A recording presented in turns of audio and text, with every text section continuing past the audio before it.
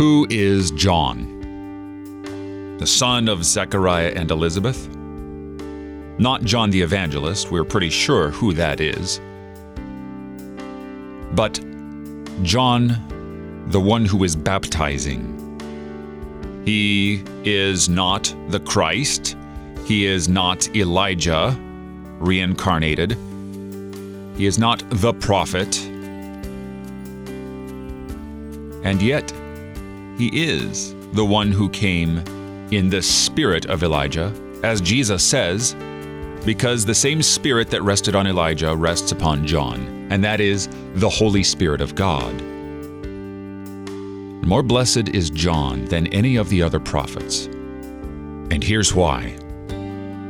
John sees, face to face, the one about whom he prophesies. I baptize with water, John says, but among you stands one you do not know, even he who comes after me, the strap of whose sandal I am not worthy to untie. How great John is. Not because John is fantastic or sinless or anything like that, but because he gets to see Jesus. All of the other prophets and patriarchs longed to see this day, and John gets the first face-to-face.